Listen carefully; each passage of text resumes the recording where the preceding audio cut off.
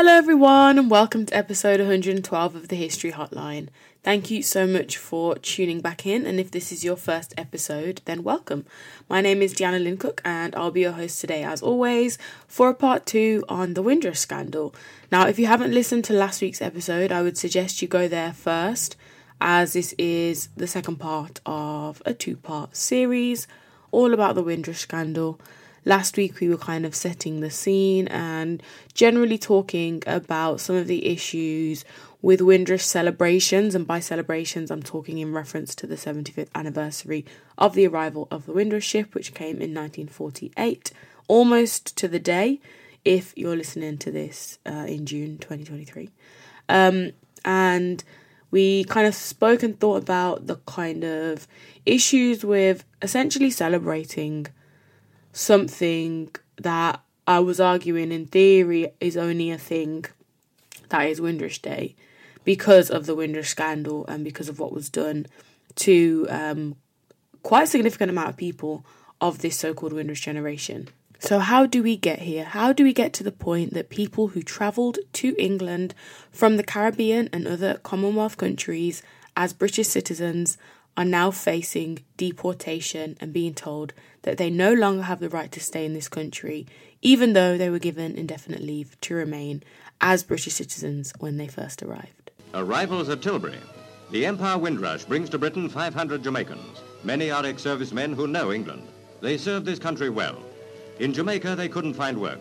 Discouraged but full of hope, they sailed for Britain. Citizens of the British Empire coming to the mother country with good intent. Citizens of the British Empire coming to the mother country with good intent. The 1948 Pathé newsreel that was shown and published on TV when the Empire Windrush arrived at Tilbury Docks. Now, as I've said many times before, this wasn't the first ship in this post-war period. World War II ended in 1945 and there were 2 ships, the Ormond and the Almanzora, in 1947 that also brought passengers. This one was probably the most well documented, and it becomes a name for this symbolic generation of people. Another reason the Windrush ship was so significant is because it's the first ship to arrive following the passing of the British Nationality Act in 1948, which gave rights of entry and residence in Britain to individuals from existing Crown colonies or independent Commonwealth states. This opened Britain's doors to millions of people from all around the world, not just the Caribbean. And some of those people that weren't from the Caribbean were also impacted as part of the Windrush Scandal. Immigration continued on in the 1950s and 1960s, and Britain's immigrant population increased rapidly. This created a lot of racial tension in many major British cities and towns, as you will no doubt be aware from many of the episodes that have been done on this podcast alone. There were also large numbers of prisoners of war from Europe and refugees fleeing communist regimes of the Soviet Union arriving in Britain at the time. So Britain is becoming a much more diverse place, and these people have arrived from the Caribbean, from India, from Pakistan, from Bangladesh, and it was those people that tended to face the greatest discrimination. They could be easily picked out by the colour of their skin, sometimes by their accents. In 1962, the Commonwealth Immigrants Act was passed. It meant that all Commonwealth passport holders were required to apply for an employment voucher and were graded according to their employment prospects. This act was described by the likes of Claudia Jones, a Trinidadian-born communist activist, as, and I quote, establishing a second-class citizenship status for West Indians and other Afro-Asian peoples in Britain. But it was clear at this point, within government, there was a pushback against post-war immigration, and controls were slowly being brought in to stop and slow the amount of people arriving in Britain from across the Commonwealth. The Commonwealth Immigrants Act of 1968 was an amendment to the Commonwealth Immigrants Act of 1962, further reducing the rights of Commonwealth citizens in migrating to the UK. The Act stopped the future right of entry, which was previously enjoyed by Commonwealth citizens of the colonies, to those born there or who had at least one parent or grandparent born there. The Act was actually introduced amid concerns that Kenyan Asians were fleeing Kenya and would take up their right to reside in the UK as British citizens. The bill went through Parliament in 3 days, supported by leadership of both the Labour and Conservative parties. So you can imagine that there was quite a lot of pressure on them to really curb immigration quickly before an influx of Indian people from Kenya arrived. However, concessions were made in the end for the Kenyan Asians, and there was like a specific program that allowed them to move there for their own safety. However, immigration was clearly an issue in Britain and there was a clear pushback. The 1968 Act was eventually superseded by the Immigration Act of 1971. The Act focused on a few things, but what's relevant to this case in terms of the Windrush generation is that the Act gave the majority, actually, of the Windrush generation the indefinite leave to remain, and so the right to stay in Britain. It meant that those who were settled in the UK by the 1st of January 1973 had indefinite leave to remain, and they were lawfully entitled to live in the UK. However, at this point, they were not given a document confirming their right to enter or to remain. And this is part of the problem with actual physical documentation that would have basically meant that the Windrush Scandal couldn't have possibly happened, because people had physical papers like a piece of paper or a certificate or a card that said indefinite leave to remain.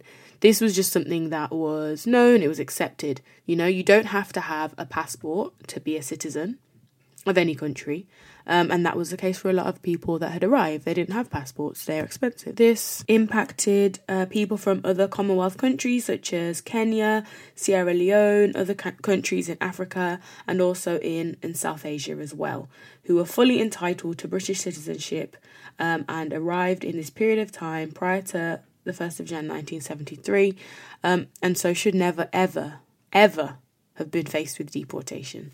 They came at the invitation of the British government. They were citizens of British colonies or newly independent Commonwealth countries. Their passports were stamped indefinite leave to remain. But for some who were children then, that was a false promise. A false promise it was indeed, and that was a clip taken from a piece of content from The Guardian that was produced for YouTube, and it was on Instagram and other social media platforms afterwards, primarily focusing on the case of Paulette Wilson, who was faced with deportation even though she had been in the country for around 60 years, working and paying taxes for almost 37 of those years. Paulette Wilson's story is just so important within this case because it appeared in The Guardian in this clip, actually, in this video. And the journalist Amelia Gentleman had begun to investigate the scandal, and it really did put it into the public consciousness, and it meant that a lot of people came forward to say, actually, oh, I've been impacted by this, I have been faced with deportation even though I've been here for so long, and I believed I was granted indefinite leave to remain in this country, to work here, to have a family here, to buy a house here, to rent here, you know, to access health services, and to live as any other British citizen would. Throughout that brief timeline of immigration acts and restrictions on the movement of people into Britain from 1948 all the way up to 1971, I think highlighted the nature and the attitudes in Britain towards immigration, which we are all very, very familiar with. But I always find it interesting to go back, I know it actually isn't that much of a long time ago, to 1989, where the first episode of Desmond is premiered. And this is the kind of content and the jokes, shall we say, that are being made in episode number 1. I don't know if I want to run anymore. I just want to rest, build a house and a plot of land back home and retire. Stop dreaming, Desmond. This is England 1989. And we no nearer building a house back in Guyana now than we were in 1969. You think I ain't gonna make it? You think I ain't gonna get there? Well, I'm gonna build that house if it's the last thing I do, even if I don't live there. It would be for the children, so they could know the country of origin, the culture, its roots, so that when one day if Thatcher decide to throw us out, we have somewhere to go to, and that goes for you too, Linford Christie. So if one day Thatcher throws us out, we have somewhere to go to. Words spoken in 1989. So it's very clear that people understood the anti-immigrant sentiment within Britain, and the racism in Britain, and, you know, all of those things that lead up to an opinion that is literally published on Channel 4. Desmond's was on Channel 4. Very kind of flagrantly does Desmond say, you know, we've got to have this house back home in Guyana so the kids can know their culture and their roots. And even if I don't make it back there, one day we might get deported. So we need somewhere to go. We need somewhere in our quote-unquote home to be able to go back to, because Britain isn't a safe enough place to rest on their laurels that they'll be staying here, and that indefinite leave to remain will actually be factual. Look at that. What a prophecy. Anyway, the Home Office destroyed thousands of landing card slips that recorded the Windrush immigrants' arrival dates in the UK, which is part of the problem and part of the reason why the Windrush Scandal occurred. There were warnings that this would mean it would be really hard and it would make it more difficult to check the records, especially of the older Caribbean-born residents. However, they were destroyed anyway. I believe it was in 2008 this came out. A former employee who has remained anonymous and their name hasn't been printed was given the order to destroy these cards in 2010, the disembarkation cards. They dated back to the 1950s and 60s. And it was at this point that one of the Home Office's kind of centres at the Whitgift Centre in Croydon was closed. Staff were moved to another site, and these records were destroyed. I don't know why anyone is destroying historical records personally. Number one, not, you know, let's forget the fact that they are very important personal documents to individuals that will one day mean that they can secure and confirm their right to live in this country. Why are we destroying historical documents? Why? Like, there are dissertations to be written, you know, outside of actual people's lives and livelihoods. I don't understand, from a historical perspective, from an academic scholarship perspective, why they were being destroyed. It actually renders me speechless. I don't get it. But remember, we spoke about the fact that if you didn't get to Britain before 1973, the 1st of Jan, then you didn't have indefinite leave to remain. So you had to prove that you were here before that period of time. Or unless you kind of came through a different kind of immigration system, whether you had, you know, a job lined up and you'd come on a visa or that kind of thing. You know, a person's arrival date is crucial to the citizenship claims that they can make in this generation, in this group of people, because of this act in 1971, right? So they need more than any other probably group of immigrants that have arrived. They need their landing cards. They absolutely need them. So what would happen to the people that had to prove that they had the right to be living in Britain, accessing benefits, accessing healthcare system, applying for jobs, housing, everything that you need to basically survive in this country? They would obviously be, you know, putting in, say, a request for the Passport Office or the Home Office to find their record so they could be issued with a passport.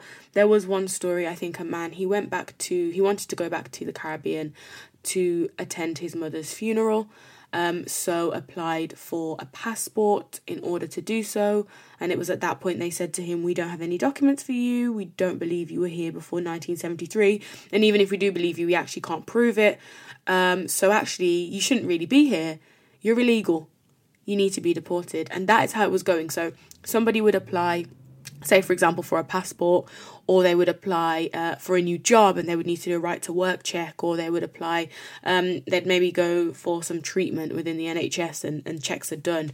And it would basically go to the Home Office for their records. And obviously there was no record of them because the files had been destroyed. And the insidious thing about it is that this was never going to happen in a wave where every single person whose records were destroyed, it was going to get found out instantly, because not everybody would make claims to need a passport or to need right to work checks or anything like that at the same time. They were coming in dribs and drabs. And some people would actually already have a British passport. So they would not maybe have been affected in the same way as those that didn't. And remember, you don't need a passport to be in this country at all. You don't need a passport to be a citizen. I've said that a few times, because a lot of people, when this scandal initially broke, were like, well, why didn't they get a passport? Why didn't they do this? Why didn't they do that? Because they don't have to, actually. You don't have to do that. That's not the way that society works. It was only because the documents had been destroyed that in hindsight they should have. But obviously they didn't know that. They didn't know that their documents were going to be destroyed.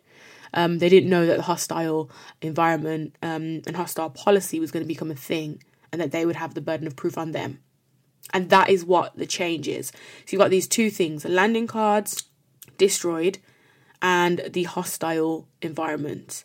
And then, if you want to add a third thing, this issue of 1973 and having to prove that you were in the country before 1973, because that law applies to anyone that arrived before 1973. You know, you had indefinite leave to remain. So you had to basically prove that you had been here since 1973 or before. Now, how do you go about doing that? And for most people, them having provided receipts of them paying tax for 30, 40, 50 years, national insurance numbers, contributions, pensions that they paid into, it wasn't enough. And the Home Office were not accepting that as enough. Some people were looking for school records, photographs of them being in school in England, you know, in a certain date, and having to prove that.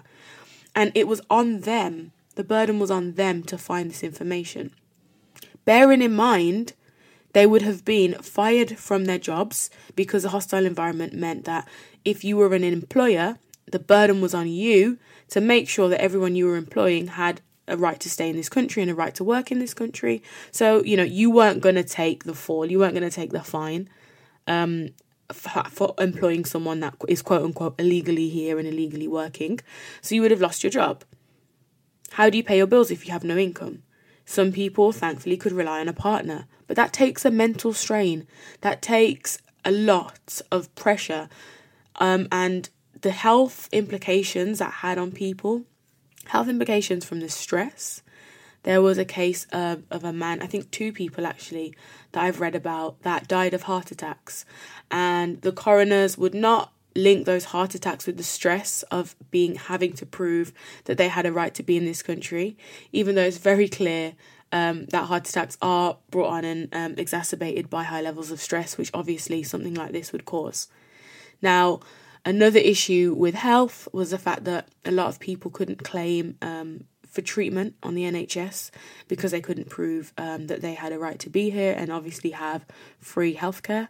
So there are cases of people that died waiting for cancer treatments, waiting for their medication that they'd been taking for years and years prior to this policy shift, and them having to prove that they had a right to be here and access these things. Imagine a place where you raise your kids, the only place you live says you ain't a Brit. They're deporting our people and it makes me sick, cause they were broken by the country that they came to fix. It's like they came at the invitation of the British government. Their passports were stamped indefinite leave to remain. But for some who were children then, that was a false promise. 37 years of paying taxes and I got a letter saying that I was a legal immigrant. I came to England at the age of 10 and I've lived here all my life. And that was the sentiment I think that I've been trying to get across so easily and effortlessly and beautifully done by Dave on 3 Rivers, which was on his most recent full album. And at the end of that, you can hear Paulette Wilson, who is speaking about having paid 37 years of taxes in this country and being told that she's an illegal immigrant. You know, as Dave said, it's affecting and impacting a generation of people that will call Britain their home. And whilst they weren't born here, they were born in colonies, British colonies. They were born as British citizens and had every right to claim and take up a place in this country. Despite what people might say about that generation of people, they had every right to be here legally and to work or not to work, you know, just to take up space if they wanted to. That was their right. Britain came to them in the first instance, and so they came here. Now, unfortunately, it wasn't just people of that generation who would probably be, you know, in their 60s, 70s, 80s even, that were impacted by this story. There was a family in 2019 that The Guardian reported on, and honestly, that it shocked me to the core when I read it at the time. And 3 generations of one family were affected and were threatened with deportation.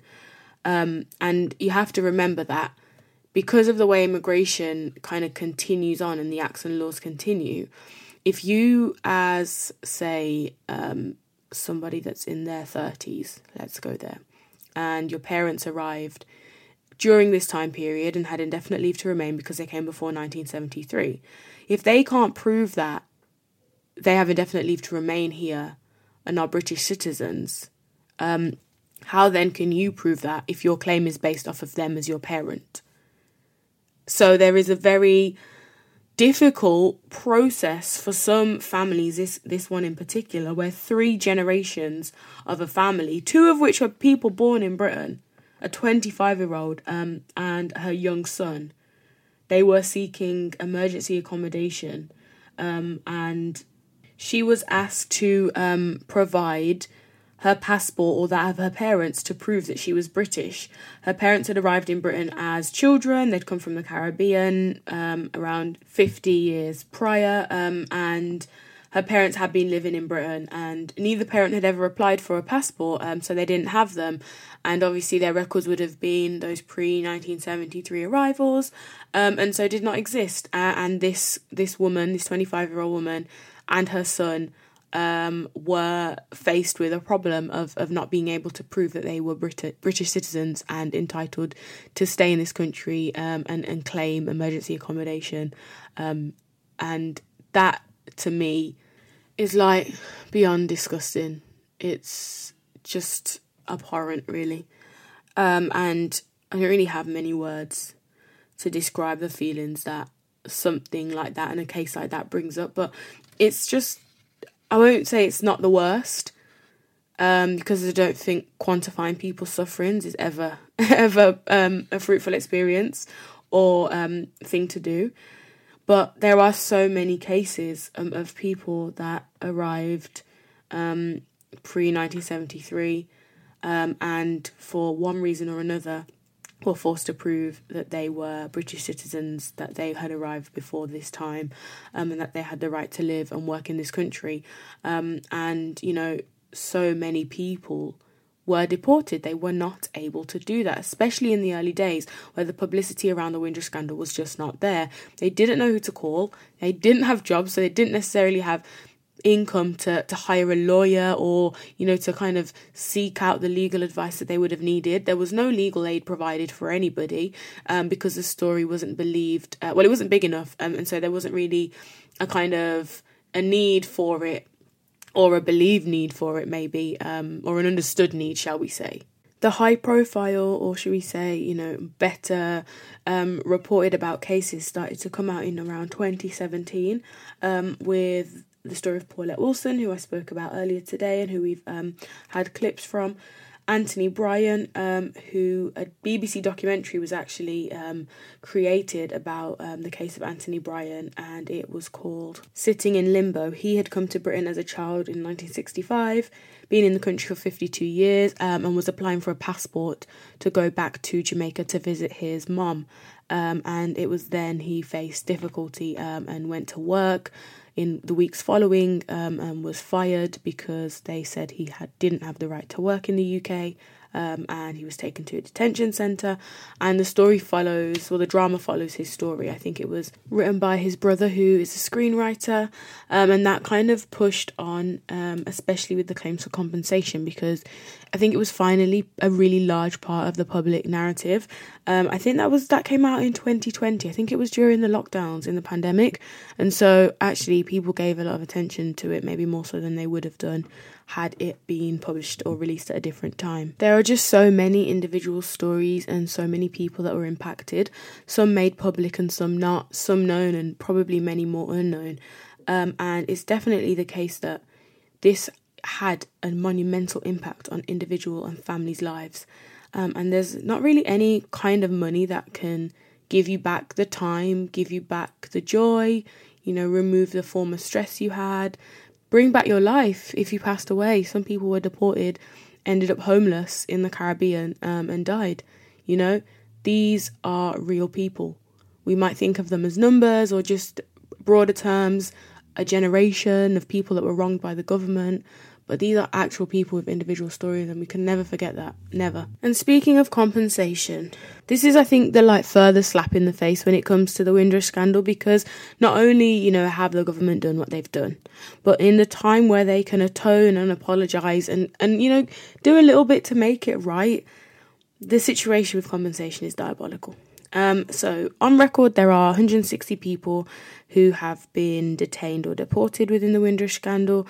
That's not to say other people haven't been given letters to say they were illegally in the country, they might have lost their jobs, but detained or deported is 160. However, only 60 people, and this is actually statistics of today, of the 20th of June 2023, reported in the Evening Standard. 60 people have received financial compensation, despite 1,275 people applying for payouts from the government as of March this year.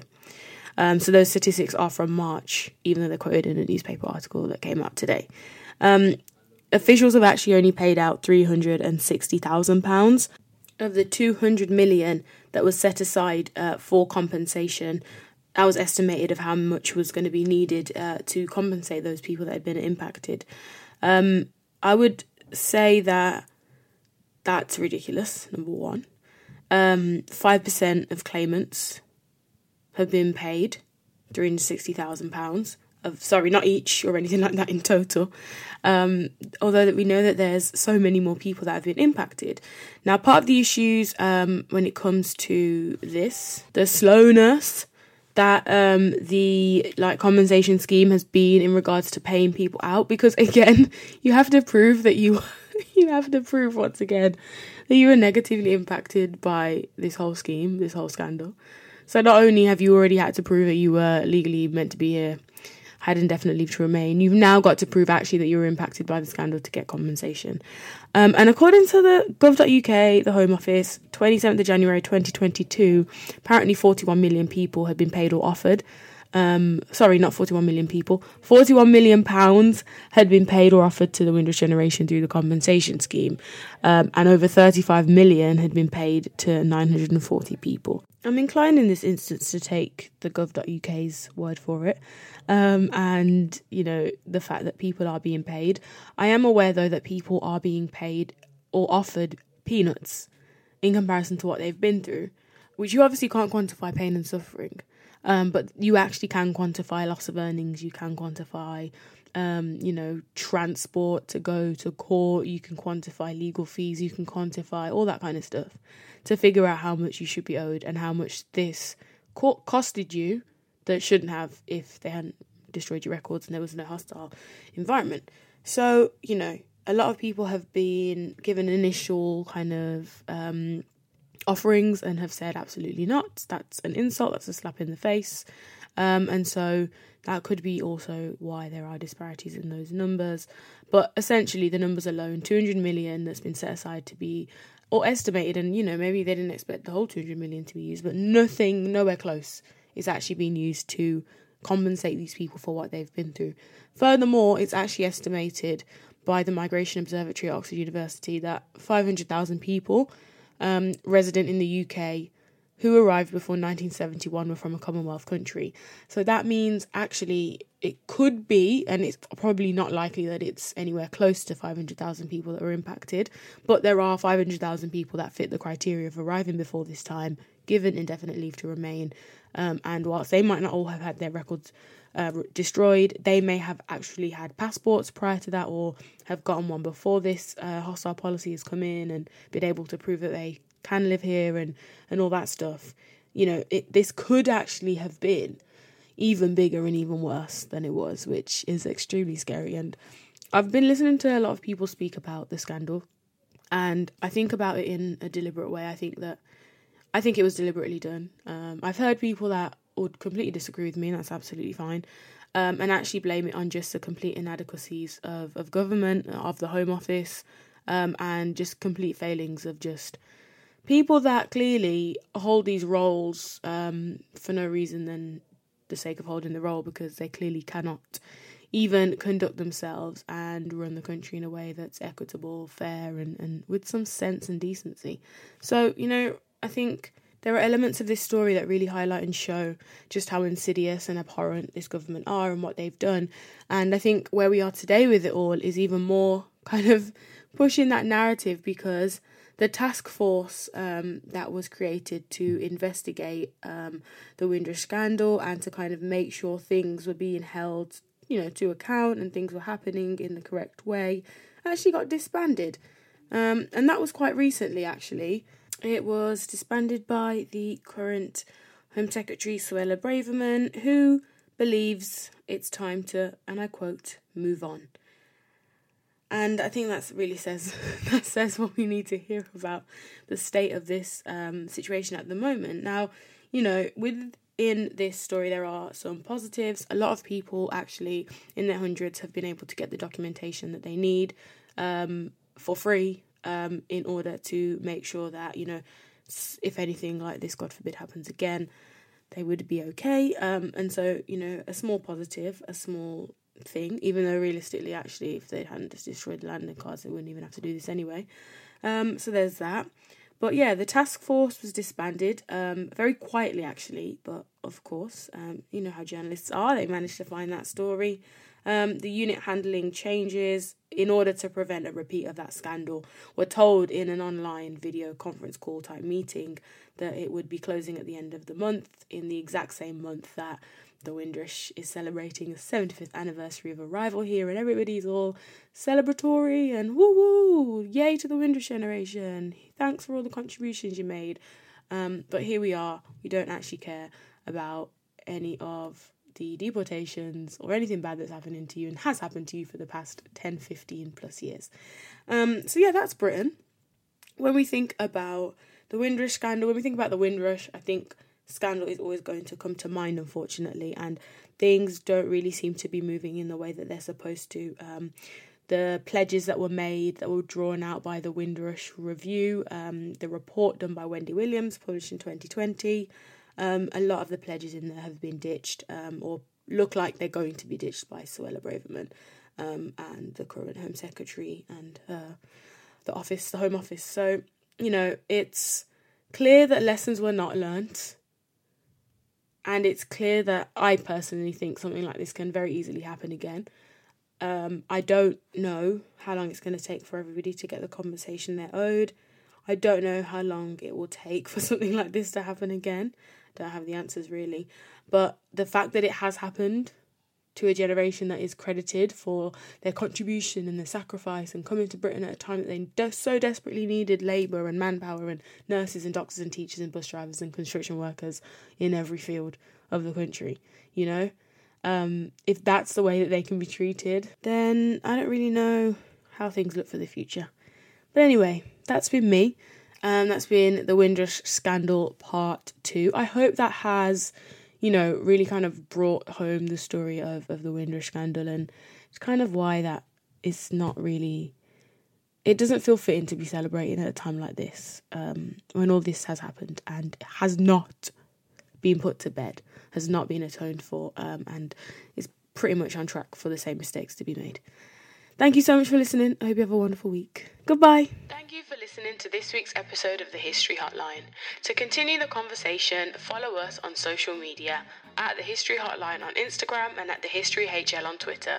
The History Hotline is hosted by Deanna Lynn Cook. Research is done by Zakia Riaz.